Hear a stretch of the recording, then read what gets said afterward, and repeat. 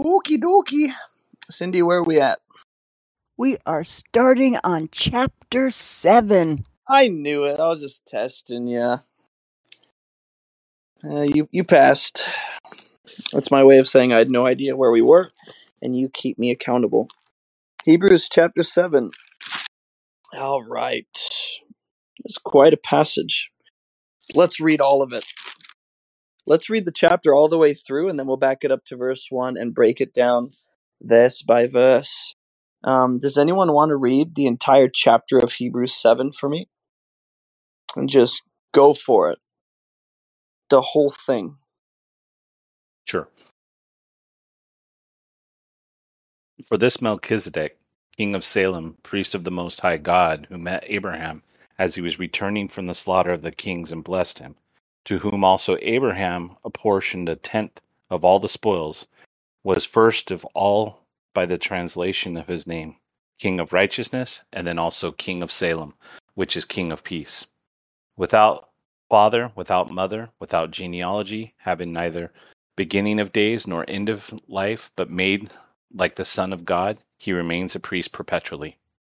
Now observe how great this man was, to whom Abraham the patriarch gave a tenth of the choicest spoils.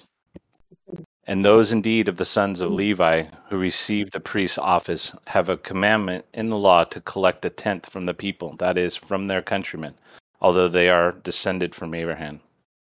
But the one whose genealogy is not traced from them collected a tenth from Abraham and blessed the one who had the promises. But without any dispute, the lesser person is blessed by the greater. In this case, mortal men receive tithes, but in that case, one receives them, of whom it is witnessed that he lives on. And so to speak, through Abraham, even Levi, who received tithe, has paid tithes, for he was still in the loins of his forefather when Melchizedek met him. So if perfection was through the Levitical priesthood, for on the basis of it the people received the law, what further need was there for another priest to arise according to the order of Melchizedek and not be designated according to the order of Aaron? For when the priesthood is changed, of necessity there takes place a change of law also. For the one about whom these things are said belongs to another tribe, from which no one has officiated at the altar. For it is evident that our Lord was descended from Judah, a tribe with reference to which Moses said nothing concerning priests. And this is clear still if another priest arises according to the likeness of Melchizedek, who has become a priest not on the basis of a law of physical requirement, but according to the power of an indestructible life. For it is attested of him, you are a priest forever, according to the order of Melchizedek. For on the one hand, there is the nullification of a former commandment because of its weakness and uselessness. For the law made nothing perfect. On the other hand, there is the introduction of a better hope through which we come near to God, and to the extent that it was not without an oath. For they indeed became priests without an oath, but he with an oath through the one who said to him, the Lord has sworn and will not change his mind, you are a priest forever. But by the same extent, Jesus also has become the guarantee of a better covenant. The former priests, on the one hand, existed in greater numbers because they were prevented by death from continuing. Jesus, on the other hand, because he continues forever, holds his priesthood permanently. Therefore, he is also able to save forever those who come to God through him, since he always lives to make intercession for them. For it was fitting for us to have such a high priest, holy, innocent, undefiled, separated from sinners, and exalted above the heavens, who has no daily need, like those high priests, to offer up sacrifices, first for his own sins and then for the sins of the people, because he did this once for all time when he offered up himself. For the law appoints men as high priests who are weak, but the word of the oath, which came after the law, appoints a son who has been made perfect forever. All right. Thank you, brother. Quite the chapter. We are talking about Melchizedek, and his story is found in Genesis 14. What's interesting is we're talking about the promise God gave to Abraham, um, and all of a sudden we're talking about Melchizedek. And in Genesis 14, if you don't know who that is, he is the priest king of Salem, which becomes Jerusalem.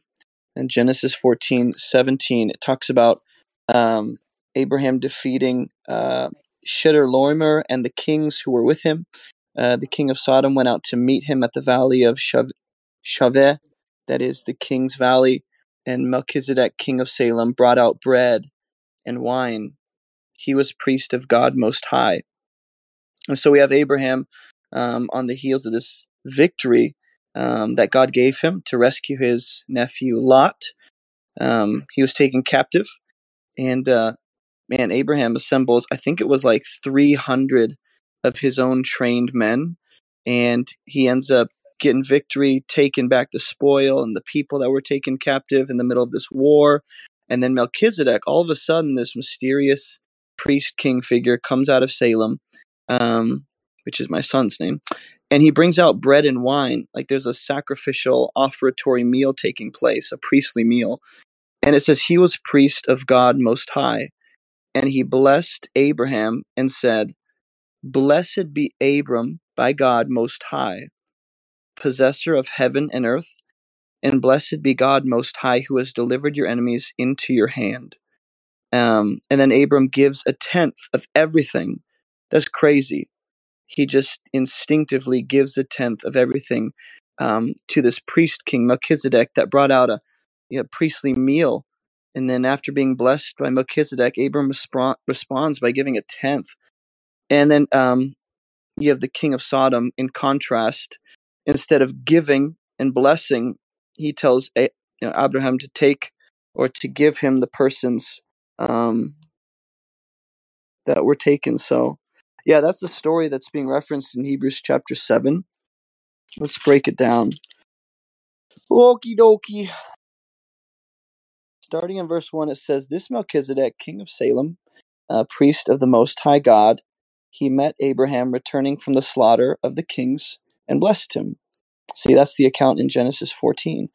And to him, Abraham apportioned a tenth part of everything. He is first, by translation of his name, King of Righteousness, and then he's also King of Salem, that is King of Peace. And so this is fascinating. This comes right after the end of chapter 6 was talking about Jesus being a priest forever after the order of Melchizedek. And so then we have a little backstory on this Melchizedek and how he relates to Jesus and in what way he's being compared to Jesus and the work of Jesus is like Melchizedek. And so we'll start to break that down. Frit, you have something to share. Go ahead. Yeah, I'm not sure why, but last night I was actually led to read this first part of Hebrews 7. And we were kind of talking about Melchizedek, and so it led me to read about it. And in verse 3, it says, without father or mother, without genealogy, without beginning of days or end of life. Resembling the Son of God, he remains a priest forever. And so this seems to be saying that this Melchizedek is alive. He has not died. So it's very interesting. Yeah, he's very mysterious. And Well, who else hasn't died? Who else is a king and a priest? Moses wasn't a king. I know he didn't die. Who has no beginning of days or end of life? Well, Jesus. do you want us to say Jesus? That's what I'm waiting for. I Okay. mean, who else? Yeah, but Jesus died on the cross for our sins. and rose to life. He was rose. He Yes. was raised to new life, but he didn't die a second death. Yes. Does he Moses have died. end of life? He was No, not he's still left. alive. He was not left in the pit, but his soul was not left in the pit, but he saw death. Oh, well, maybe. Yeah. Are you making a connection, Frit, that Melchizedek could be Jesus pre-incarnate? I am, because I've heard that. I mean, I've always, the thing that was confusing was resembling the Son of God. Mm. But when Melchizedek was here, all right, Jesus was at that time the Word. He was not. I don't, and I mean, I could be wrong here, and please correct me if need be. I'm perfectly, willing to accept correction. But if Jesus was the Word of God and not actually the Son of God yet, because he became the Son when he was born of man, right? So before he became the Son, the begotten Son, he was the Word of God, which means if he was Melchizedek, he would resemble the Son of God. Did I explain that right? I can see where you're going with that. I've heard that view, and I don't think anyone can either 100% verify what you're saying is fact nor deny it because there's so much mystery around Melchizedek. And it seems though that's intentional. Is we'd love to know the backstory and make some solid absolute connections. And while there are theories about Melchizedek being, pre-incarnate Jesus or having some appearance to Abraham, there's some ways to strengthen that argument. Jesus will say, before Abraham was, I am, and then they go, are you greater than our father Abraham? Right? And straight up here in chapter 7, it says that the greater blesses the lesser, that Melchizedek here in this place is the greater, and Abraham receiving the blessing is actually in the position of the lesser. So could that be, something that furthers In the the argument middle that of the Jesus thing. is Melchizedek? But we don't know, and I don't think necessarily that it matters to the argument, just that we should know that Melchizedek has a strong connection to Jesus. And we can't absolutely state either way whether he is or is not the same person, just that he's so closely resembling his priesthood, that is what plays into the argumentation here, is the priesthood and the person.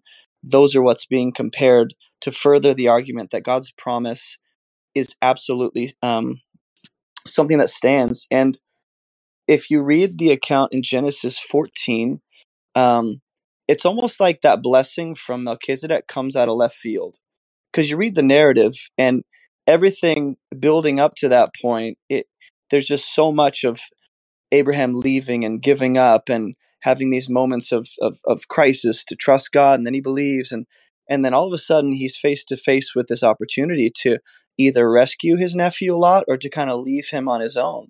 And he chooses to do the honorable thing to go and rescue Lot, and help him continue his name and his family. And then he rescues him, right? And this king of Salem comes out of nowhere and blesses Abraham right after he received a promise, not about the land, that comes in chapter 15 or 16, but he's promised a son. And so there's this crisis that you're supposed to recognize there in the narrative. And in the middle of crisis and wrestling with the promise of God, Abraham chooses to do the honorable thing and rescue his nephew Lot.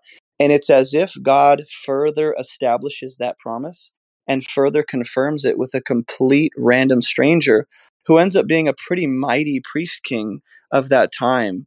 And he's considered greater than Abraham. So, I think we're supposed to see here is the argument of Hebrews is saying in chapter 6, God made a promise and it's absolutely unchanging. He will not go back on his word. He's validated this by two unchangeable things.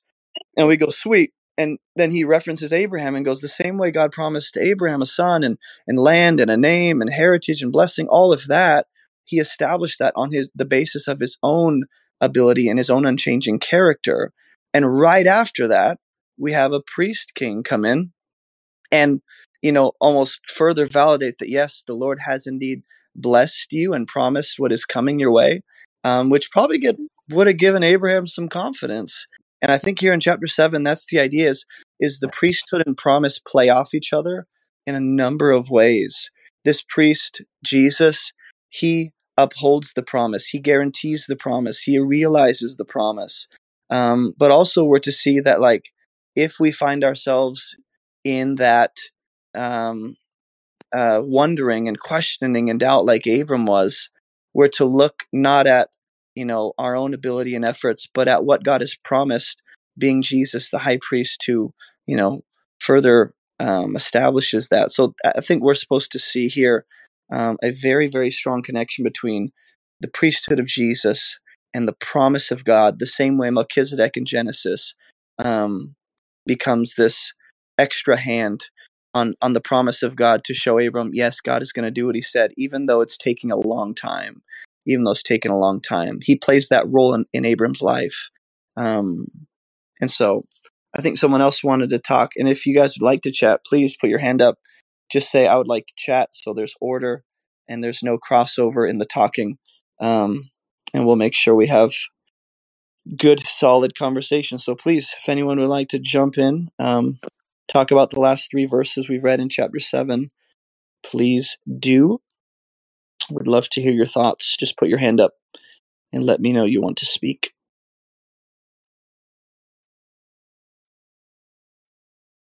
And if not, we'll keep reading. All right. Nothing about verse 1 through 3. Pretty straightforward. Abram returns from the victory, is blessed. Abram apportions a 10th part of everything. When you read this little section, there's some things that the author could have left out that would have been understood as fact. Like I could just reference Genesis 14 and read it myself.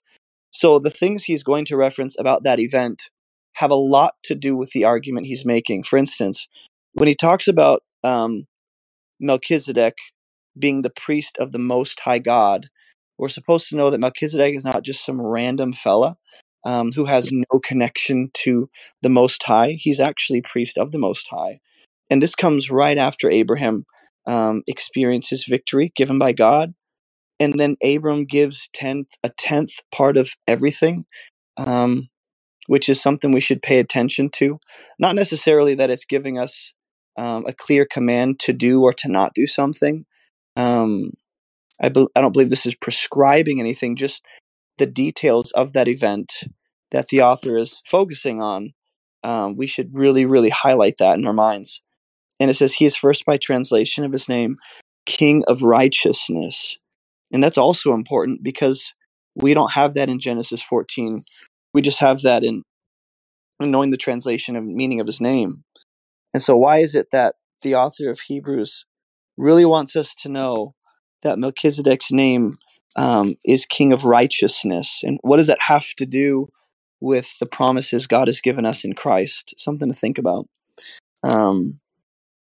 And then he is also King of Salem, that is King of Peace. So there's a connection between peace and righteousness here that we're supposed to see colliding in the promises of God to his people.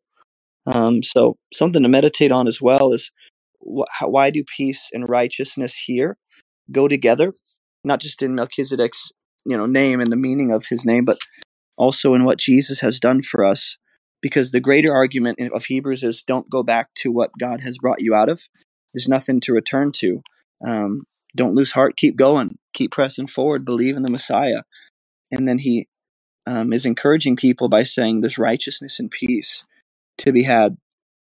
And then verse 3 is kind of weird, right? It's like he's without father or mother or genealogy. And I've heard some people say that refers purely to historical records, that we don't know who his father, when it says that he's without father, he's without a father, a mother, or genealogy that we're aware of. We don't know what that is. Or the other side of it, the only other view I've heard is what Fritz said, is he literally doesn't have a mother, father, or genealogy. And that could likely be something as well. But I don't think we can absolutely say either way. just be aware of those two views. Silver, go ahead.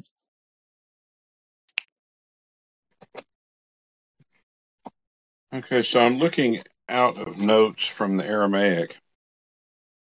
I do have a note of reference on the first verse back to Genesis 14:18 through 20. And that's actually where I'm pulling up my initial reference here online as well. On verse 3, King of Peace, I've got a note when Rav Shaul references the meaning of the names, he is not translating them for his audience of Hebrew and Aramaic speakers. Instead, he is teaching from the meaning of the name. He is making a deeper remez or hint at as any good Torah teacher would, that looking at the meaning of the title of the name reveals a deeper lesson, that of how righteousness and peace are related. And then there's a note that the rest of 7 chapter easily bears this idea out. So he's beginning with the concept and then spends the rest of the chapter expounding on that concept. I do think it's interesting that the reference that he gives for King of Righteousness is not back to the original my king of righteousness, because any good king is also going to be a good king, I think, partially because he does have a relationship with his subjects. He's not like standoffish per se. There is a modicum of decorum there, but like there's a familiarity there. He's not just called.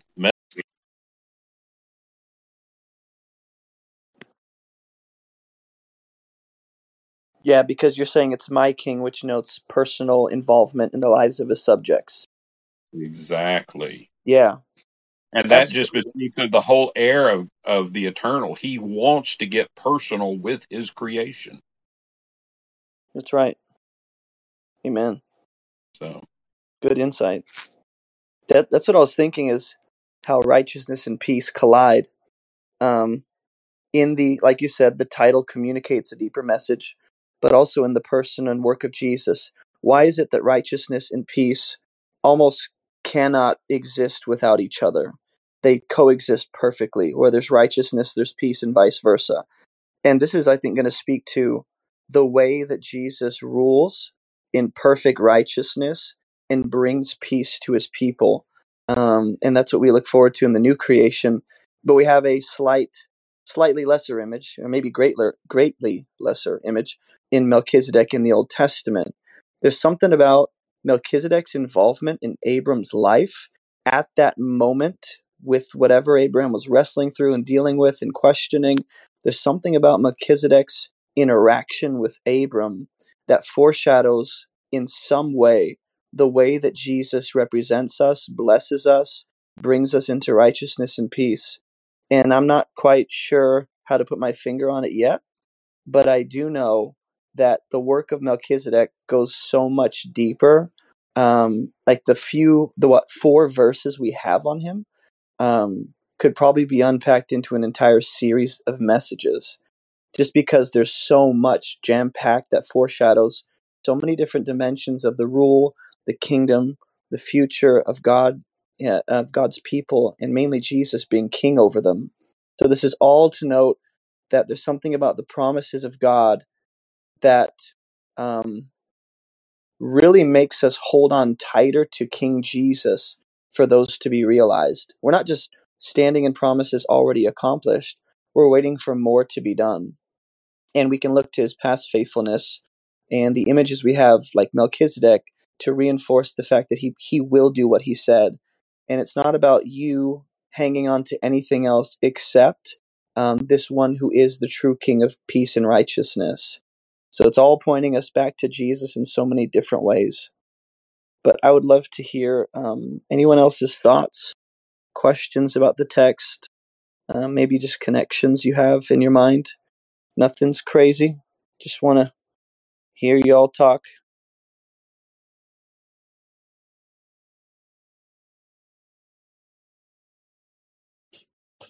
John. Hello, John. Go ahead.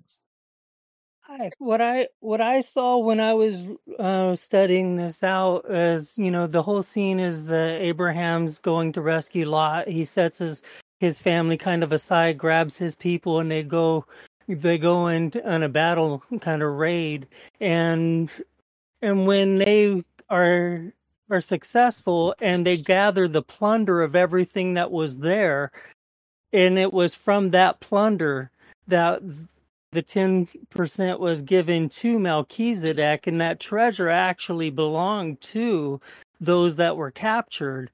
And so, from what I saw, it was through Abraham that 10% was given to Melchizedek, and the lesser is giving honor to the greater, putting them underneath the kingship of Melchizedek, because the tithe is also known as the king's portion. So basically, by them giving the king's portion from their treasuries through Abraham to Melchizedek, was subjecting them underneath the kingship of Melchizedek. And it just made me wonder, when Jesus referenced in the New Testament that Sodom and Gomorrah will rise up against you in judgment, that maybe somehow there was a slight version of righteousness that came through that 10% through Abraham, that allowed them some kind of recognition under the priesthood of Melchizedek. That's just kind of my thought. That's such a good point, because here we have a king that has no involvement in this war going on between 9 other kings. He just steps into the picture, and Abram instinctively grabs a tenth, however that was portioned out, of everything that was taken by these enemy kings, and gives it to this random Melchizedek figure. And when you think about righteousness, the next event that takes place in chapter 15 of Genesis is going to be when God brings Abram out, says, "Look at the stars. That's how many offspring you'll have." And he believed the Lord in verse 6, and God counted it to him as righteousness. So I don't believe the two stories are disconnected at all. I wouldn't necessarily say that Abram believing God's promise depends on Melchizedek blessing him, but there's something to be said about, let's just think here. Would Melchizedek have blessed Abram in this way, or would God have blessed Abram through Melchizedek in this way, if Abram stayed at the Oaks of Mamre and didn't go rescue Lot? It seems as though he wouldn't have been in that place to be blessed by Melchizedek unless he had put himself out there to go and risk his own life and the lives of his 318 trained men to rescue his nephew Lot, because he's putting a lot on the line for his nephew, that he already said, "You go out, you build your own name, you go to that portion, whatever's in front of you, you pick first." And they kind of parted ways. And Abram still chooses to get involved in his nephew's life in a way that is pretty self-sacrificial, and it's going to cost him. And then whatever he wins back from that, he doesn't take anything either. He gives a tenth of that to this random king. And I don't think it's a coincidence that right after this story, Abram's declared righteous. Right, this is the next event. He goes back to, I believe it's the Oaks of Mamre, and he's declared righteous when God says, "Look at the stars." And so when we go to Hebrews chapter 7, and it's emphasized that Melchizedek's name means king of righteousness, the promise given to Abraham, the blessing given by Melchizedek, and the righteousness Abram's given through faith, I believe they all collide in the same way that those ideas collide in Jesus in a greater way. But I believe Joshua is up next. Go ahead, brother. Good evening. Good evening. Thanks. Um, yeah, what I'm really observing here and what sticks out to me is, um, it was, as far as we can tell, a free will offering on Abraham's behalf. And so, and then the connection I'm making between Jesus and Melchizedek is that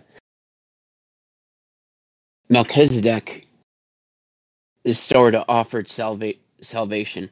aside from his name being what it is and all that, what it means, but he helped Abraham get his nephew back, and yeah, like you're saying, you can tell that he cared for him a great deal. Abraham cared for his nephew a lot, a lot. Anyways, uh,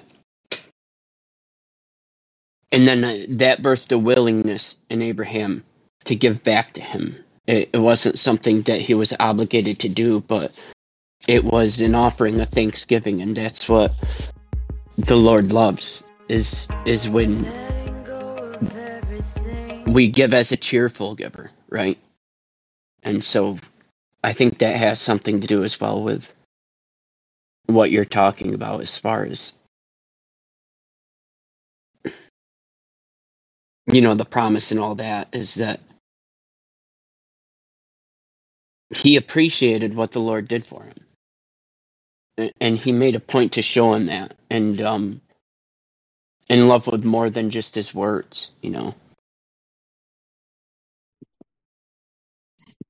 Yeah, there's something about Abraham being willing to lay down his life, and then a greater, you know, priest king stepping in to bless him. Uh, there's not only do I see a picture of Jesus in his self-sacrifice, he's not the lesser in this equation by any means, but I do see that element of Jesus didn't have to, but he did anyway.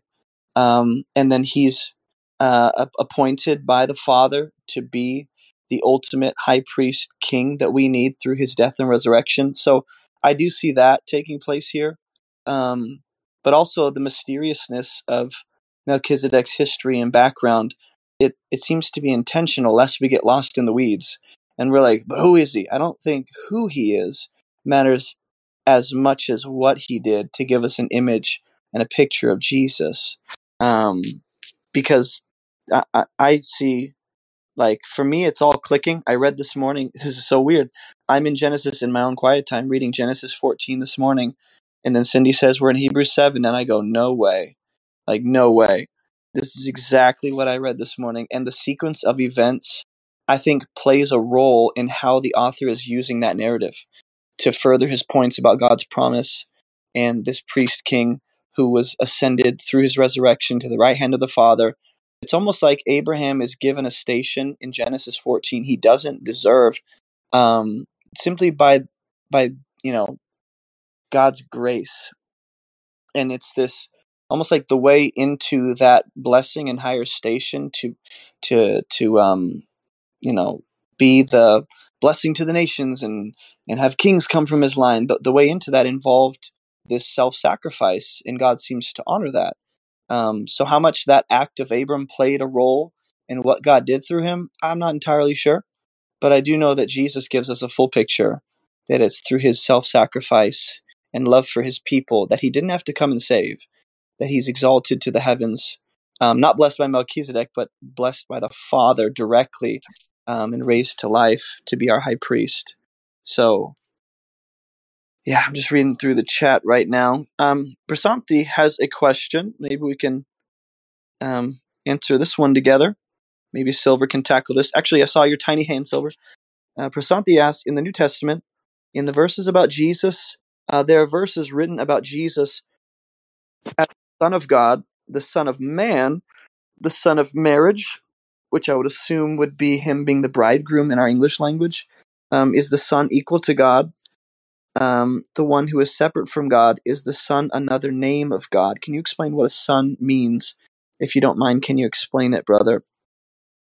I think what she's asking is um, that the titles Jesus uses, and I could be wrong, Prasanthi, maybe you can correct me, but it sounds like you are asking if the Son himself is just another mode or manifestation of God. If you're not asking that, you can say, that's not what I meant. But for sure, I know you're asking about the equality between the Son and the Father, if that's a legitimate thing. Is the Son equal with the Father? Absolutely. In his essence and being and nature, he is equal to the Father in that regard, even though he emanates from and is, at the right hand of and alongside. He seems to be absolutely equal with the Father, especially when we get to the way that there's a shared throne, dominion, and glory and worship, not just in Revelation, but seemingly all the way to the beginning of eternity, if there is such a thing. So, what a son means is that when he says Son of Man, I think the easiest way to understand it is just to be a human one, a truly human one. Jesus has real, legitimate humanity. He wasn't a fake human; he was a real human. So, when he calls himself the Son of Man, it's to emphasize the fact that he is a truly human one. But also, it plays on Ezekiel, and why the Father referred to Ezekiel as the Son of Man. It's this unique appointment as Jesus being the truly perfect human one. So it's just to emphasize his humanity and the fact that he represents us. You could go all the way to Genesis and go to John and look at those passages about how Jesus is with the Father and all of that. But I digress. I don't think I explained it adequately, but I did my best. Silver, step in and fix it.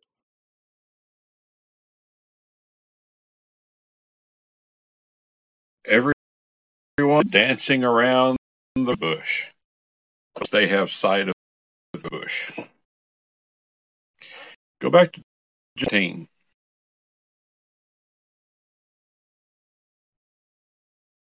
Verse 17. Anybody who was slaughtered.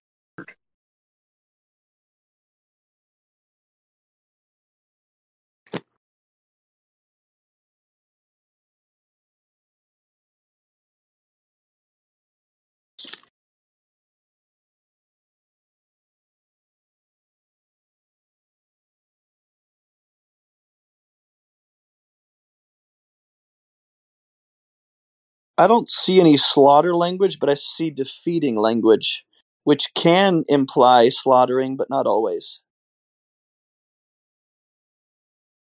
Well, he just got But through also, out a king, right? It was the king of Sodom. You notice what his name is.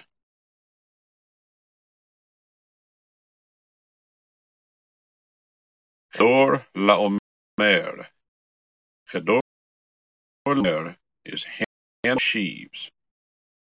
He is slaughtered in Sodom. He's the king, but he was slaughtered in Shaveh, which is Not that big. plain or oval plain.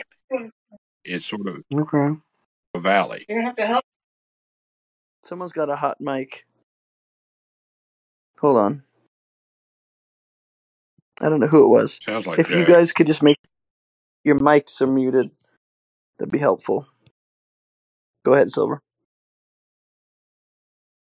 So partly what we're seeing here is as a picture of Mashiach. So Mashiach, when everything was created, was labeled or was named, right? That's I what didn't we even ask him that. see on along. Jack, hit your mic, please.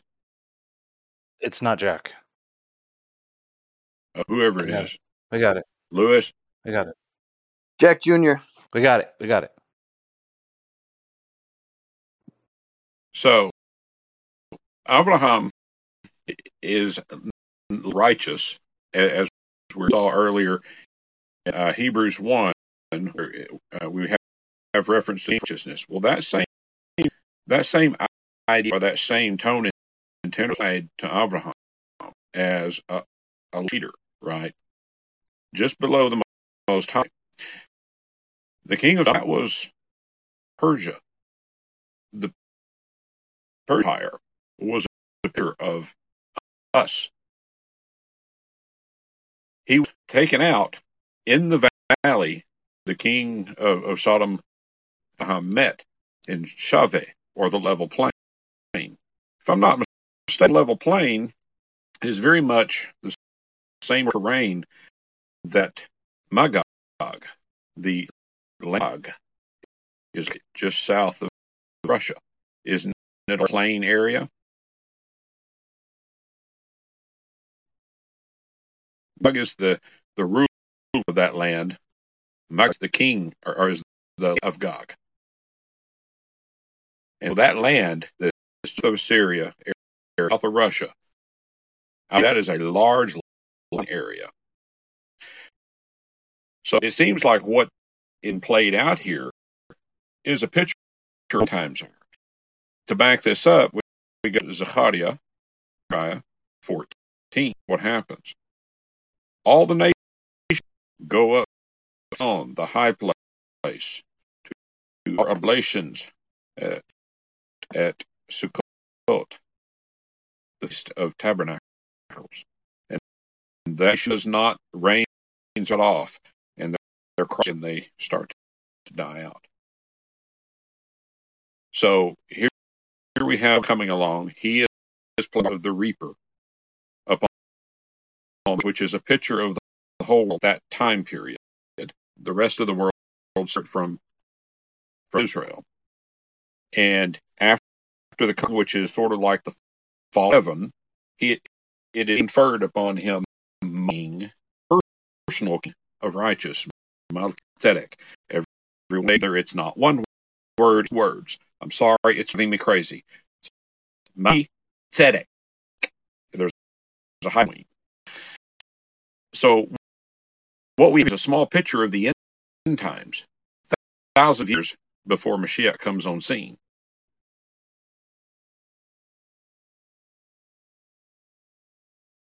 You begin to see the larger that's being formed by, and he has to begin to put together his picture in his head of what was going on with the young, what's going to happen in the future when he was putting together or the Revelation. Yep. Revelation 3 plays out again. Now all of a sudden you hear this idea of helical time once again. It's not that don't know history are doomed to repeat, that God keeps in shadow after foreshadow of how he worked in this creation of his.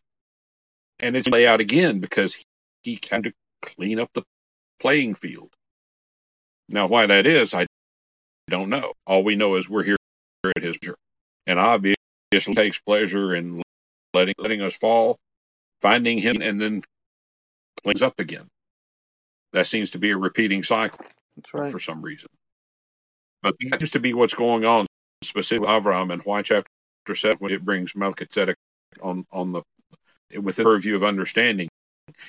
That's how you tie Hebrews 1 back to how Genesis 14 is being as a future event, and how that's going out later in Revelation. And all of Persia was a picture outside of Israel. That was the rest of the world to them. Egypt and Persia.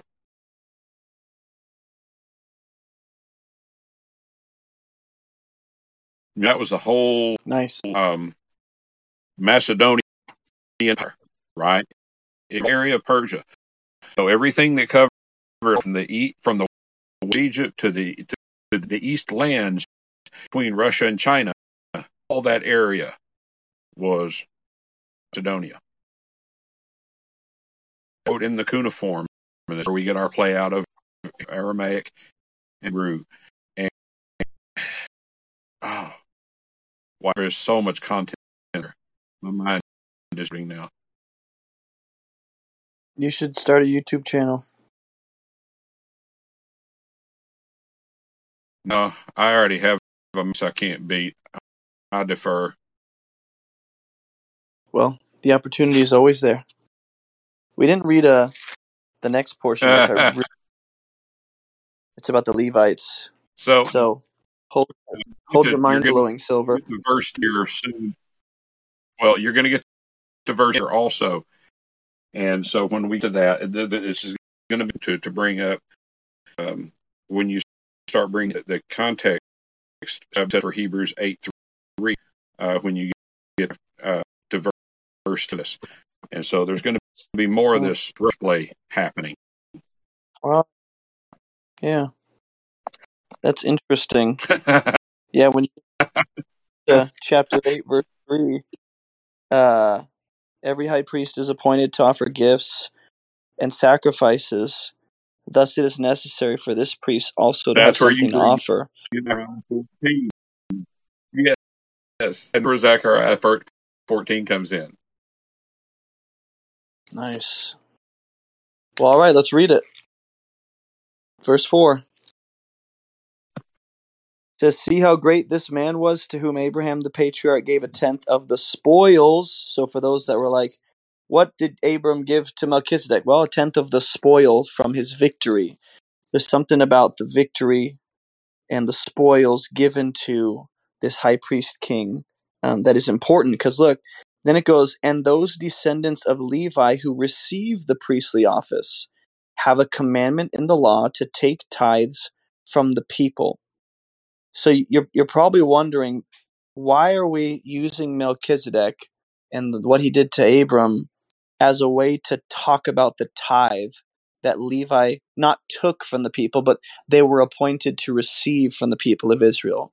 And if you don't know how Israel worked as a theocracy, that was essentially like what John was saying earlier, the king's portion, right? The king had a portion to support all the work that went into the tabernacle and the priests that were set up to do their duties and the tear down of the church, all of that, okay? That was supported by their livelihood, was supported by the other Israelites who would give to that. And those descendants of Levi who received the priestly office have a commandment in the law to take from the people, that is, from their brothers, even though these also are descended from Abraham. So it seems like a completely different line of reasoning, like a completely different topic. Where, like, chapter 6, Jesus is the great high priest forever. He's like Melchizedek, chapter 7. He's like Melchizedek blessed Abram. He blesses us and he gives us what we don't deserve. And then all of a sudden it's like, in the tithe. Let's talk about that. Because Levi, received a tenth from their brothers. And you go, why are we going here? Honestly, I have no idea. Let's keep reading. Verse 6 says, "But this man, who doesn't have his descent from them, received tithes from Abraham and blessed him who had the promises. It is beyond dispute that the inferior is blessed by the superior." So apparently, like we've been saying, Melchizedek is in this image greater than, superior to Abram. In the one case, tithes are received by mortal men. In the other case, by one of whom it is testified that he lives. One might even say that Levi himself, who receives tithes, paid tithes through Abraham. I want you to highlight that, or whatever your translation makes that out to be. The concept of Levi in the loins of Abram paying tithes through Abraham to this priest king, Melchizedek. And if you didn't follow, essentially what he's saying is Levi has not yet come from the loins of Abraham, but he's in there. So it's as if that tribe, that will be the priestly tribe of Israel, it's as if they are in the loins of Abraham giving a tenth to this priest king Melchizedek. Why we are talking about this? Verse 10. "For he was still in the loins of his ancestor when Melchizedek met him." So you probably have a lot more questions now, and that's good, because we should ask questions. It's how we reason through things and make sense of things, and we want to come to the right conclusion. So try and track with what chapter 7 is talked about. Abram's blessed, Melchizedek's cool, he has a mysterious history, and he continues forever. He was great. Now let's talk about the tithe. Why are we bringing up the fact? Here's what is happening. Why are we comparing the tribe of Levi in the loins of Abraham with the priest king Melchizedek? Why are we making that comparison? Why are we even looking at the two and comparing them side by side? And we can't lose sight of the main picture. Jesus is our great high priest. Part of the way the author is going to explain how that works logistically is by looking at the tribe of Levi and that priestly tribe side by side with Melchizedek and his, little moment in the narrative. So, questions? I'm sure you have them. Let them rip. Connections? Statements? Put your hands up and let's hear them.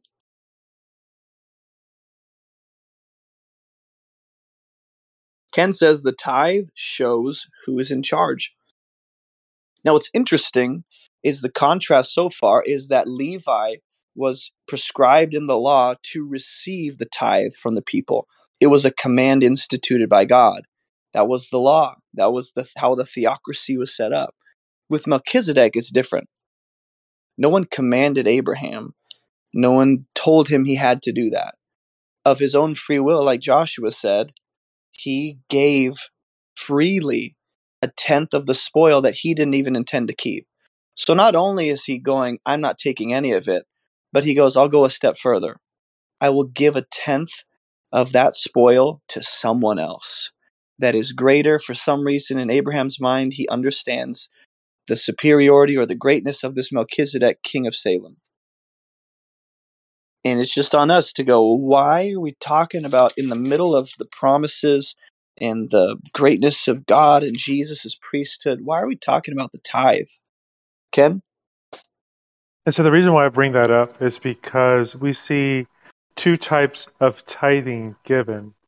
Um, and one isn't so much as a tithe, but as an offering, a gift offering, a wave offering during the feast, to say that this is but like a down payment to the one who owns it, to the Lord. So a wave offering being done to show this belongs to you, which later on we see at Pentecost, that when the Spirit falls upon us, as Jesus paid it all, he gives a down payment of his Spirit to us to say, I will come back for this later on.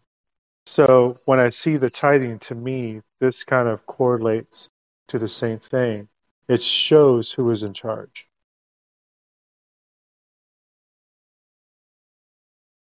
And that would fit into what he's saying about one being superior and the other inferior. Not at all to completely minimize Abraham and be like, nothing he did was significant, but just to go, well, when we're looking at the two, one seems to have greater significance and weight and authority than the other. Christy, go ahead.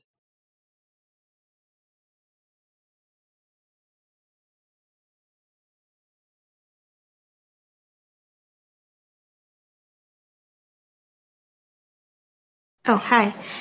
Yes, that was an excellent point. I'm not sure who was speaking right before, but yes. So I heard someone say, and I'll just say it, that Jesus is the tithe. So that it makes sense. I know we haven't gotten there yet, but when we begin to read in chapters 8 and 9, we're gonna see, like, pretty much when you mentioned Jason, about the lesser and Melchizedek. Am I saying his name correctly? Being the well, how there's like a comparison between the lesser and the more greater.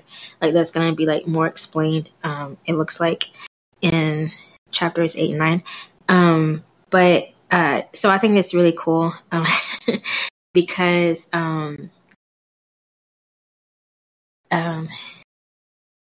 sorry.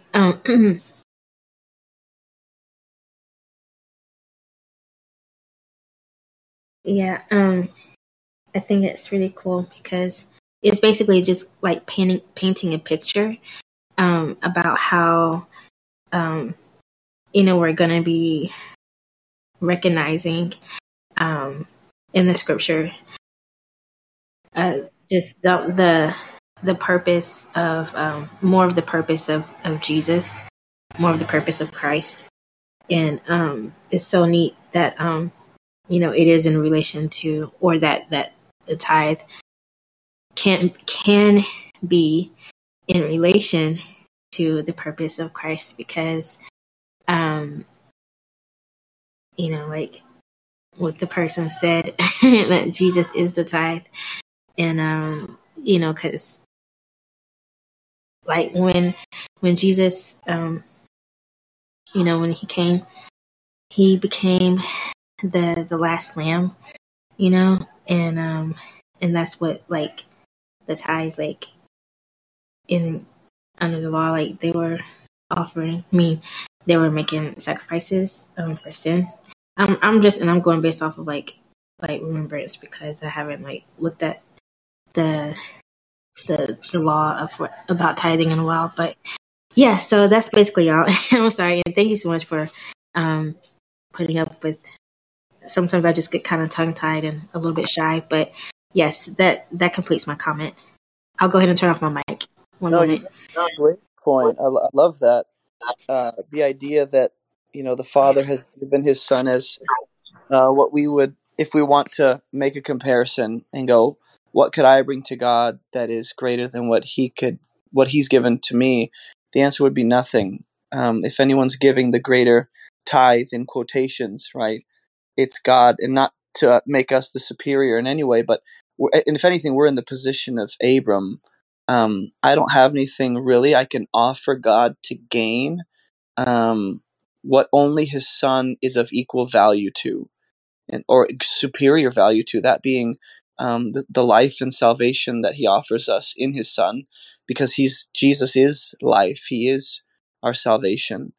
And so the whole point of this is, it's actually not about what we can bring, and I think that's what often gets focused on in this text, is the tithe becomes the main topic of discussion. It's like, well, how much do I have to give? How much can I bring to keep myself saved? How much did Abraham get blessed because he gave? What if he didn't give? Actually, he gave after the blessing came. If you read the text, he's blessed, and then he responds with giving. He doesn't give to be blessed. So that's the idea here, is that as much as we want to emphasize how great Abram's act of generosity was in giving a tenth of the spoils, it's not as impressive as the fact that Melchizedek, unprovoked, blessed Abram to to be aligned with the will of God for Abraham. God was essentially blessing Abraham through Melchizedek.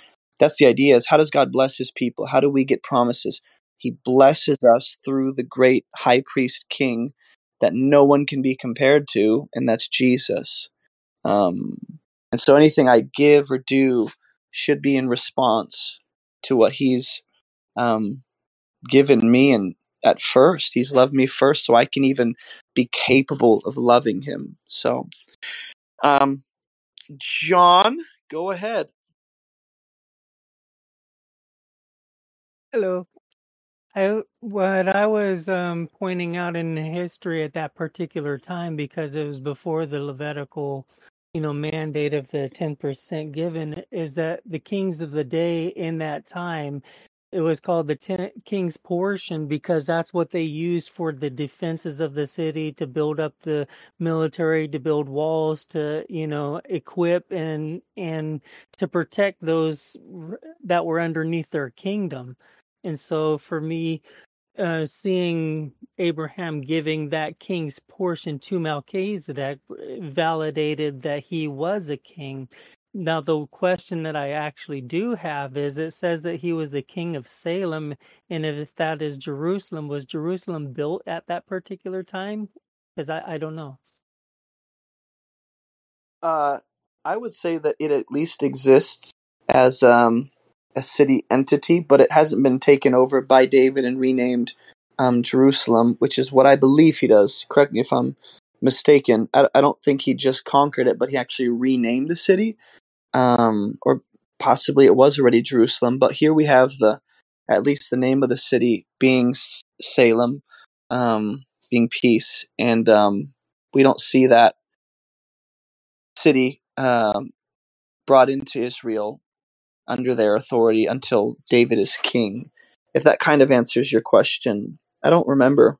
So I'd have to say, I'm not entirely sure, but yeah, I think that's what happened, is that he renamed the city after he conquered it. because that was the city that the I forget who it was, the Jebusites, Hivites, they were living in the city, and they said David can't get in, and then they mocked him, and that kind of ticked him off, and then he really gave him what he had and ended up taking it over and renamed it. But I'll read the text while Joshua shares. Go ahead, Joshua. I just wanted to comment on like the tithes that we're called to give today that Jesus speaks to in Luke chapter 6. It's like basically Luke's account of the Beatitudes, and there's a slight difference in what's being said, but he says, love your enemies, do good, lend, hoping for nothing in return, and your reward will be great, and you will be sons of the Most High, for he is kind to the unthankful and evil. Therefore be merciful, just as your Father is also merciful. Judge not, and you shall not be judged. Condemn not, and you shall not be condemned. Forgive, and you will be forgiven. Give, and it will be given to you. Good measure, pressed down, shaken together, and running over will be put in your bosom. For with the measure that you use, it will be measured back to you. One of the things he was saying to the Pharisees elsewhere, I don't remember where, but he's telling them, like, you guys give your tithes and spices and all this stuff, but you should have done justice and offered mercy as well. Basically, I'm paraphrasing and butchering that, but basically that's what he's saying. Is like he's calling for people to be merciful. Like, you've received mercy, okay, good. Now give mercy, and just it's he. What I love is he always speaks to it. It is going to be profitable, and it doesn't. I think we lose a lot of this in the being so focused on salvation. Like, God rewards those. If it's faith working through love, he's going to pay you back. You can't outgive him. He's going to always give back more than what you give him if it is faith working through love. And, he's a rewarder of those who diligently seek him. Whatever the currency is, whether it be time, money, mercy, like whatever it is, he rewards those who honor him in love and thanksgiving. And I just wanted to offer him praise for that. Absolutely. Man, what does Jesus tell the disciples? They go right after the rich young ruler leaves with his tail tucked between his legs. Peter goes, well, we left everything for you. What do we get? And then Jesus goes, well, anyone who has left mother, father, sister, brother, households, land to follow me, you'll have whatever it is, 100-fold. And he's not just speaking of, we often think of those are purely spiritual rewards he's referring to. Absolutely, that is the focus of it. But there is a sense in which the resources that the kingdom of God has available now become accessible to you. Like, since we are one family, and my money's not my own, my resources are not my own, they belong to God. It's like the book of Acts where they pull together everything they have and they lay it at the feet of the apostles to give to the poor. Everything they have belongs to everyone. Everything they had in common. And I think that's the idea, is that Jesus intends to, if you want to say reimburse, that's fine, but it's the fact that God chooses to honor us when he doesn't have to. If I give to him, he's under no obligation to give back to me as a good act of charity. He doesn't have to. He chooses to, and it actually involves all the resources pulled together in his kingdom, whether that be time, like you said, or abilities, or access to certain places, or even if it ends up being financial provision or things in heaven. There's so many different ways that God honors your faithful obedience and your generosity and the amount that you pour into the kingdom, God rewards so much in ways that we're not even aware of, that we just look right past. So Oh, can I mention one other thing real quick? Just when it comes to like the woman with the 2 copper coins, how she gave more than all the rich people who were putting so much money in because she gave what she had. So he rewards it according to what you have and not what you don't have. And I think that's just another beautiful thing. So like even a person who doesn't have a lot of faith, if they're using the measure they have, that's pleasing in his eyes. absolutely, whatever he calls you to give, sacrifice, lay down, offer, he'll multiply. John, why don't you finish us off, and then we will call it a night.